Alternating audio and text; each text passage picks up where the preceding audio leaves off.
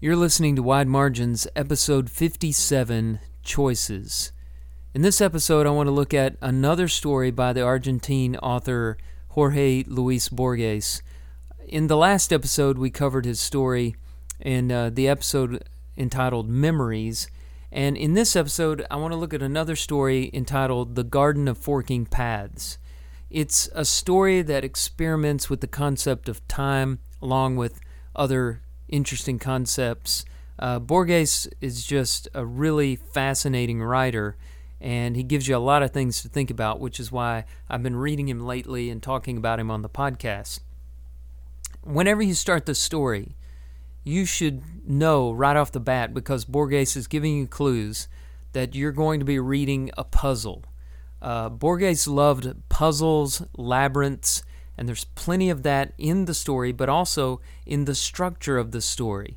I'm going to try not to get too far into the weeds with this, but I need to build how the story is structured for you so that you can see what you're dealing with. It starts with a quote from some made-up history book called A History of World War that is stands on its own, and it goes from that to another scrap, like a section of a deposition that that contains the story that you're looking at. And so you have these, basically the story is told in two scraps of documents, one a history book, the other a deposition, collected by this narrator who kind of disappears when you get lost in the deposition. So already you're looking at this thing and you're trying to piece these two scraps together, and nobody really knows how they fit together. It already throws you off, which is what it's meant to do. It's meant to make you feel like you're trying to solve some kind of puzzle, or that you're caught in some kind of a labyrinth. And there's another clue to it, as the protagonist in the story is trying to find his way to an address, to a location, and he gets directions, and the person giving him directions tells him, you won't get lost if you take a left at every crossroad, which is advice that is given to people who are trying to solve a maze or a labyrinth. Just keep taking left turns until you get out, if you can't figure it out some other way. So all of these things, among other things, tell you that Borges is giving us an almost unsolvable riddle here in the story. And despite the fact that it really is an inscrutable story, there are some really interesting things to think about. And for me, they've given me some insights into possibly how God works and how His providence plays out in our lives. But before I get to that, let me get to the plot of the story, and let me see if I can tell the story for you in a succinct way to give us something to base our observations off of. The story's protagonist is this Chinese agent of Nazi Germany named Yu Sun. That's spelled Y-U-T-S-U-N. And he was formerly a Chinese English instructor, but now he's employed in the German armies, and he's being pursued in the story by a Captain Richard Madden, who's an Irishman working for England. So you've got these misplaced people in this labyrinth of a story, and one of them, who we would see as the good guy, is chasing the bad guy, this agent of Imperial Germany. So Yu Sun has a mission, which is to communicate the location of a new British artillery installation to his superiors.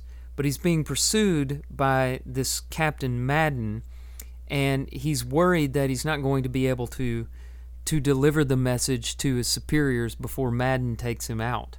So Yu Sun consults a phone directory, and we're told that he finds the name of the one person who can pass on this information, and then he starts heading out towards the address that he found in the phone directory.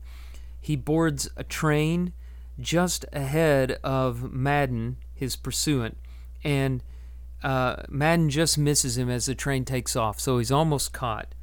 And he is making his way out to this place, which we learn to be the house of a Dr. Stephen Albert, who is a person who studies Chinese literature and culture. And he also happened to be a student of one of the ancestors of the main character, Yu Sun, a government official named Su Pin. Pin quit a very successful political career to write a long novel and also to build a labyrinth, which he spent 13 years doing it, but nobody could ever find this mysterious labyrinth that he had supposedly spent so much time building, nor could they make any sense out of the novel that he had been working on for all that time, and the novel seemed to be unfinished. So Yu Sun, who was related to this author, was kind of embarrassed by him and didn't understand him at all, although he had fantasies about the labyrinth and wondered if it really did exist and what it might look like.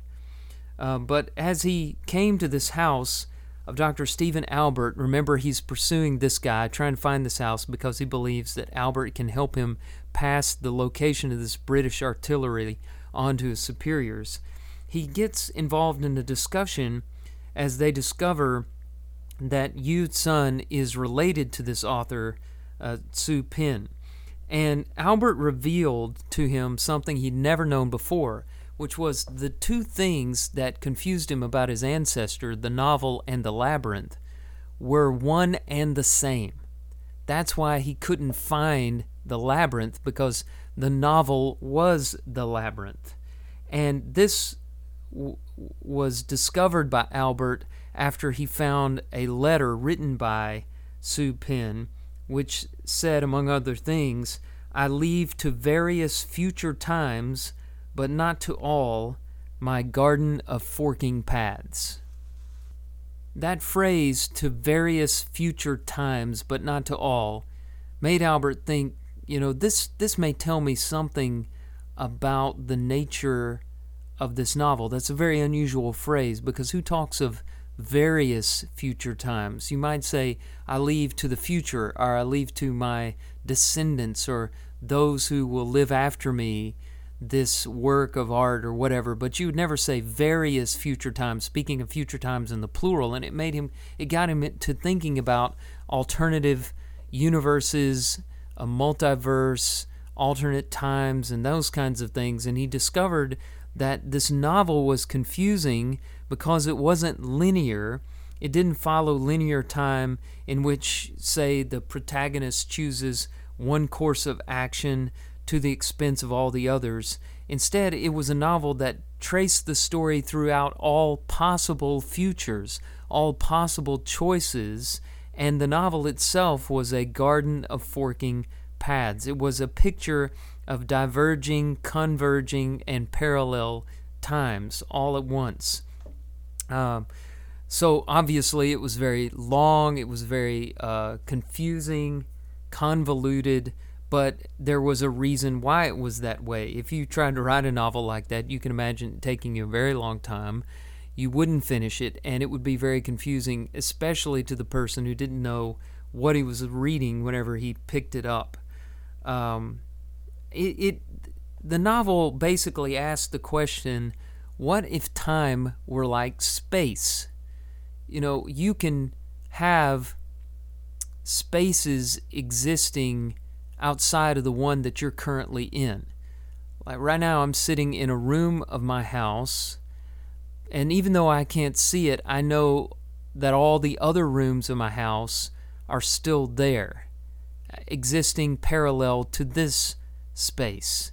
And I know the road outside my house is there, and I know that the church where I preach is still located on its property, and I know about a lot of other spaces. I know that all the spaces that exist are existing at parallel to one another right now. I know that. And the novel's asking about time. Could time be the same way? Could all possible times exist all at once? In other words, let's say I didn't choose to record this podcast this afternoon. which may have been the better choice. But let's say I made that choice. Is there another me in an alternate universe, on an alternate timeline, who didn't choose to do that, who's doing something else at this time? Well, the novel in this story explores that kind of thing. And there's statements in the story, for example, like this. Albert is explaining this book to Yu Sun, and he says, sometimes the pathways of this labyrinth converge. For example, you came to this house, but in other possible pasts, you are my enemy, in others, my friend.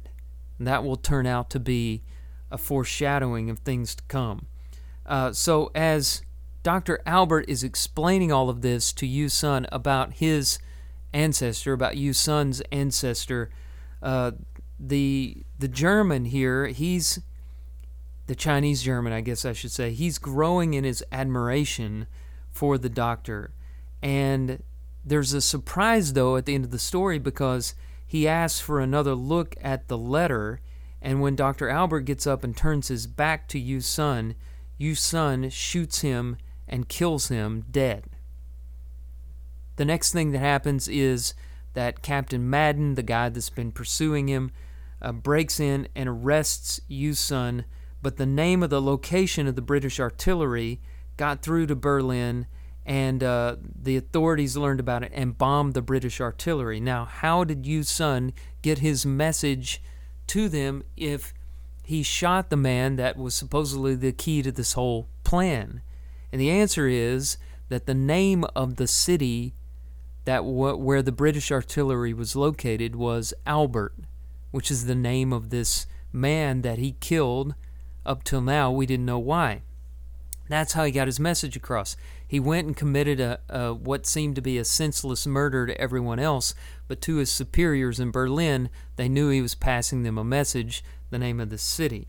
So it's a pretty neat little twist in this kind of a mystery thriller that he writes, and it reads really well. It reads a lot better than the way that I explained it, but I did all of that to try to introduce this idea of bifurcating time or alternate timelines. Those are very interesting concepts. And I guess the first question to ask is this a reasonable way to view time?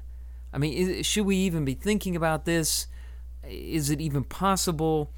You might be surprised to learn that since the 50s, physicists have theorized this possibility, the possibility of alternate universes. There's so many different names for it, multiverses, alternate timelines. Choose whatever designation you want.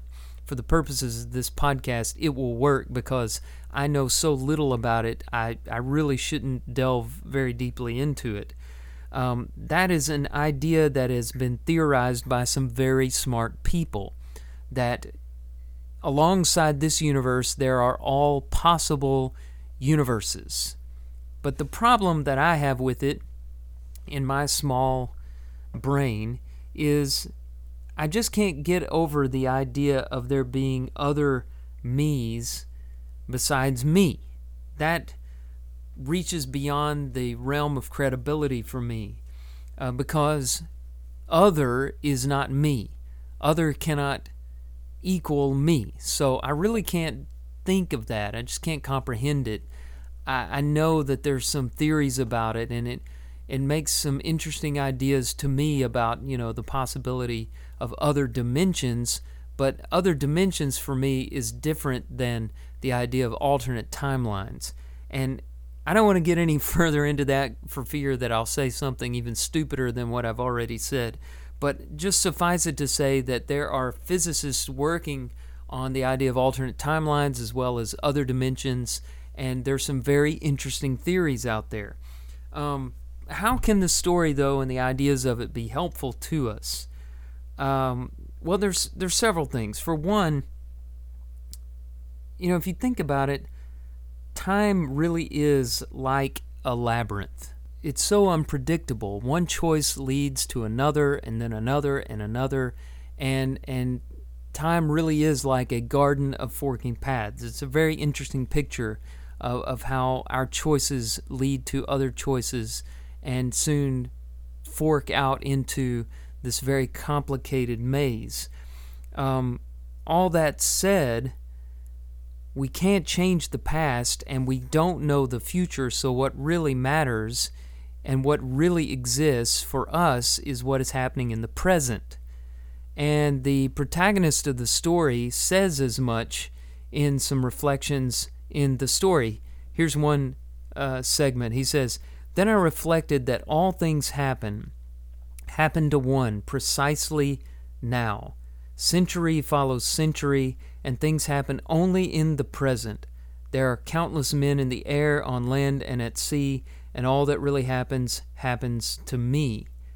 And he's thinking about that, and he's starting to make sense and starting to agree with some of the things that I think about time. It seems very simple, but then as he's reflecting on that, he stops himself and he says, "The almost unbearable memory of Madden," this guy chasing him, "put an end to all those wandering thoughts." So as he started to simplify things and say, well, all there is the present time, he immediately thought about his pursuant and started to feel like he didn't have a choice in life. He didn't have free will, and that put an end to that simplified thought of, hey, I got a clean slate here with the present, and I can make a run for it, and maybe I can escape, and maybe I can accomplish my mission, and maybe everything will work out. So that was an interesting part of it. I think that the story says something about the relationship of free will to determinism. There's a lot about that in this, and one of the things that is said in the explanation of the Garden of Forking Paths is that sometimes the pathways of the labyrinth will converge. You know, kind of like our highways do. You'll be following one highway and say it's Highway 157, and you're driving down 157, and then all of a sudden you see a junction with Highway 133. And then for a while, you're on both highways at the same time. The signs say 133 and 157. And then you'll see them break off. There'll be a fork in the road. 133 goes one way, 157 goes another way. They converge and then part again. And sometimes in this theory of the alternate timelines, the pathways of the labyrinth will converge. The alternate timelines will come back together again, which is a really interesting idea. This may explain something to us about the relationship of free will to determinism. Let me go back to a great debate that occurred long ago in Christian history between the scholar Augustine and the British monk Pelagius. Pelagius was this monk who he argued that we do not inherit Adam's sin. He didn't believe in original sin. He believed that everyone was responsible for his own choices, that it was possible for us not to sin, but unfortunately we all have chosen to sin, and we suffer from that. He believed that we could repent of sin, become Christians, and choose not to sin in the future as we sought to be holy and live after God. Augustine disagreed with this. He believed in original sin. He believed that sin was unavoidable, that we had no choice in sinning because of our forefather Adam and because of the effects of his sin on the world. And so he believed that we had to be saved by God without our own free will involved, that he had to irresistibly save us by grace, and he predestined certain ones to be saved in this way while he did not choose that for others. And you might know the story, you might not, but in 431 at the Council of Ephesus, Pelagius was condemned as a heretic for his position on free will, and it was decided by the church at that time that determinism was how the whole thing worked, how salvation by grace worked. And that's pretty much been the winning side of the debate up until now. Pretty much all Protestant religions believe that. I think this way that the pathways of time converge and diverge in the story may provide an illustration for the relationship between free will and determinism, and may help us put together the passages in the Bible that talk about predestination and grace, and the passages of the Bible that obviously talk about free will and our choices and our responsibilities for sin. And the Bible talks about both. Could it not be the case that on the one hand we are free in our individual lives, but on the other, all of history is headed for some point of convergence, and that all of our paths will eventually converge in some way? I think that's what the Bible presents. And when it talks about sin and our responsibility to do what's right and follow the commandments of God and respond to the gospel and the plan of salvation, I believe that's points where we do have choices. We can choose to do that. We can choose to obey or not to obey. But then I also think that God is sovereign and that He's in control of history, and that all of us are headed for a convergence point, the second coming of Jesus Christ and Judgment Day. Now, that is illustrated in the story. You'd think that a story about forking paths would support absolute free will, but it's strangely deterministic in some points. I'll read you a couple of excerpts. In one point, when Yu's son was being chased by this English agent, he said, "I proceeded while with the eyes of a man already dead. I contemplated the fluctuations of the day, which would probably be my last, and watched the diffuse coming of night."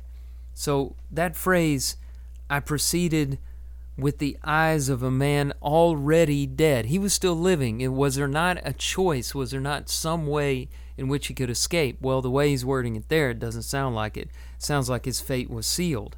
Another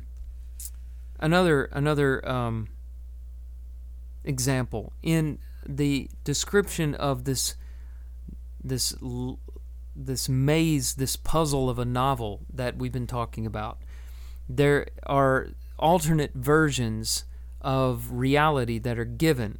And after one such example, it says that each version of the tales in this book ended with the phrase, "Thus the heroes fought with tranquil heart and bloody sword.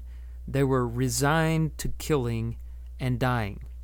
So this is in the book with all the alternative times and choices laid side by side, yet each one of them ends with this idea that the heroes were resigned, meaning they had to do it, to killing and to dying. So the narrator seems to propose that there are things that are predetermined, that you can't change, yet we have these choices that have to be free, otherwise there wouldn't be so many different forking paths, so many different paths that diverge from one another, even though they sometimes converge. The theory seems to be that all infinite choices conflate at certain points so that some things, death would be one of those, are inevitable. So is that maybe a picture of what's going on in the relationship between free will and predestination? God gives us free will because He made us in His image, and so most of our lives are constructed by the choices that we make, especially the temporal part of our lives.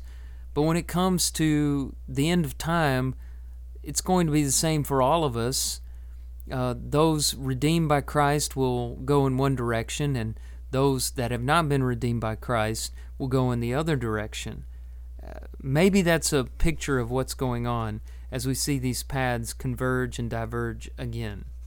Another interesting idea is what this story may say about how God carries out His will in this life. I don't believe that God just wound up the created order and then let it unwind on its own without interfering in any way. I believe in a God who actively gets involved in our lives, though I don't think that he has to use miracles to do that. We can distinguish the miracles from his non-miraculous activity using the word providence, and talk about how God can use the laws of nature that he set in place to accomplish his purposes, say in answering our prayer or something like that. In an earlier podcast, I talked about chaos theory, or the butterfly effect. And chaos theory says that small changes in initial conditions can bring about big consequences. The illustration that's often used about it is that a butterfly flapping its wings, say somewhere on the African continent, can create disturbances in the atmosphere that, although minute, can lead to the consequences of hurricanes on the coast of Florida or something like that. You've probably seen the butterfly effect in popular movies, television shows, and books. It's a fascinating idea to think about, and there is some science behind it to show that small changes in initial conditions can lead to big consequences. But the interesting thing about it is they're deterministic. In other words, once that change happens, it sets off a domino effect that will have a certain result on down the road, but it's so complex, so difficult for finite beings to see it, that it looks chaotic. That's where the name chaos comes from. We can't see the pattern, but there is a pattern there. We may not be able to see it, but God can see it. Now you put that together with the forking paths in the story, and you have this idea that's pretty fascinating, that we're all making these choices and going down these unpredictable paths, and we can't see where all this leads, but God can see all of these minute changes and all of their outcomes, even though they're a labyrinth to us.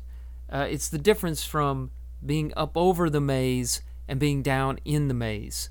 One of my kids went on a field trip one time to a corn maze, and it was kind of funny because he was down in the maze trying to find his way out of it, and he kept running into places. I could see that he was about to go to a dead end or take a wrong turn, because I was up on a platform above the maze where I could see the whole thing all at once. Well, in life, we're like my son in the corn maze, whereas God is on that platform up above the labyrinth, looking down, able to see the whole thing. He knows where our actions are going. Does he, through natural courses, accomplish his will by looking at the labyrinth that we're creating, the forking paths, seeing outcomes, and choosing one of them to accomplish his purposes? Is that the way providence works? I don't know for sure, but I do know that throughout time God has used natural disasters, he has used enemies of his people, he has used sin, he has used good choices, bad choices, small, seemingly insignificant things to bring about his will. There's a great example of that in 2 Kings chapter 3, where three kings, the kings of Edom, Israel, and Judah, go against Moab in a battle. And the Moabites have them outnumbered. They're out in the wilderness. Israel, Judah, and Edom are without any water, and they're in desperation, so they call the prophet Elisha for help. And Elisha comes and he tells them that God will come to their aid, and he will, number one, make the dry stream beds full of pools of water. And he says, "You shall not see wind or rain, but that stream bed shall be filled with water, so that you shall drink, you, your livestock, and your animals." He said, this is a light thing in the sight of the Lord. And then he also adds that the Lord would give the Moabites into their hand.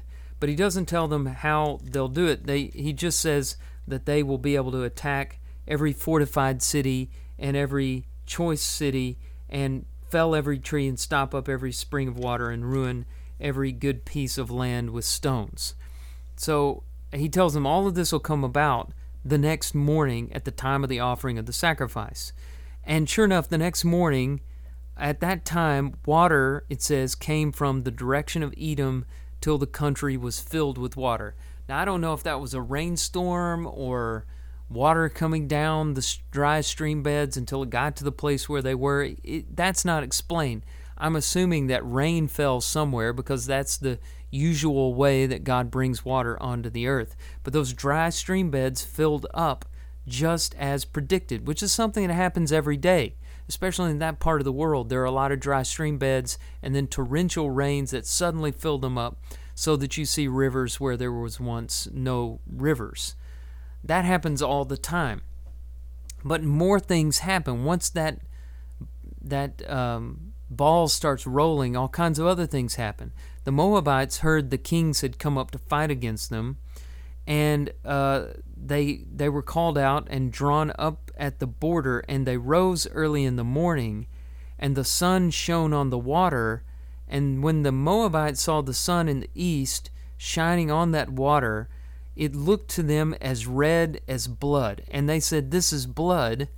The kings have surely fought together and struck one another down.